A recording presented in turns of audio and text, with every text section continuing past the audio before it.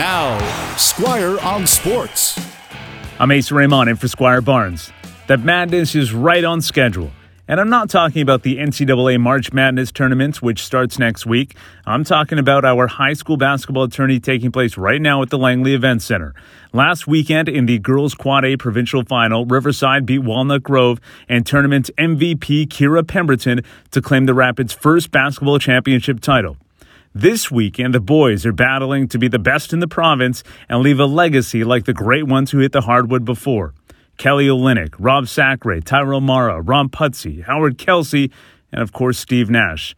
If you went to high school in this province, you probably remember the Nash of your era.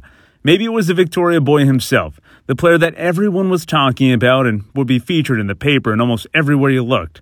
For me, it was Pasha Baines and his Richmond Colts, one of the best teams ever. And you had the rest of us feeling like Jan Brady because it was all Pasha, Pasha, Pasha. And justifiably so. He was the tournament's all-time leading scorer when he was done and won a championship by beating my Vancouver College Fighting Irish in the final. Not bitter. So who's the next one? The kids might tell you it's Torian Lee, the high-flying, smooth-shooting point guard for top-ranked Semiahmoo. He has his squad in Friday's Final Four and is poised to take the title. But there's still a lot of basketball left, and they'll face 5th-ranked Kelowna next. If the Owls pull off the upset, well, then that would truly be some madness. Squire on Sports on 980 CKNW.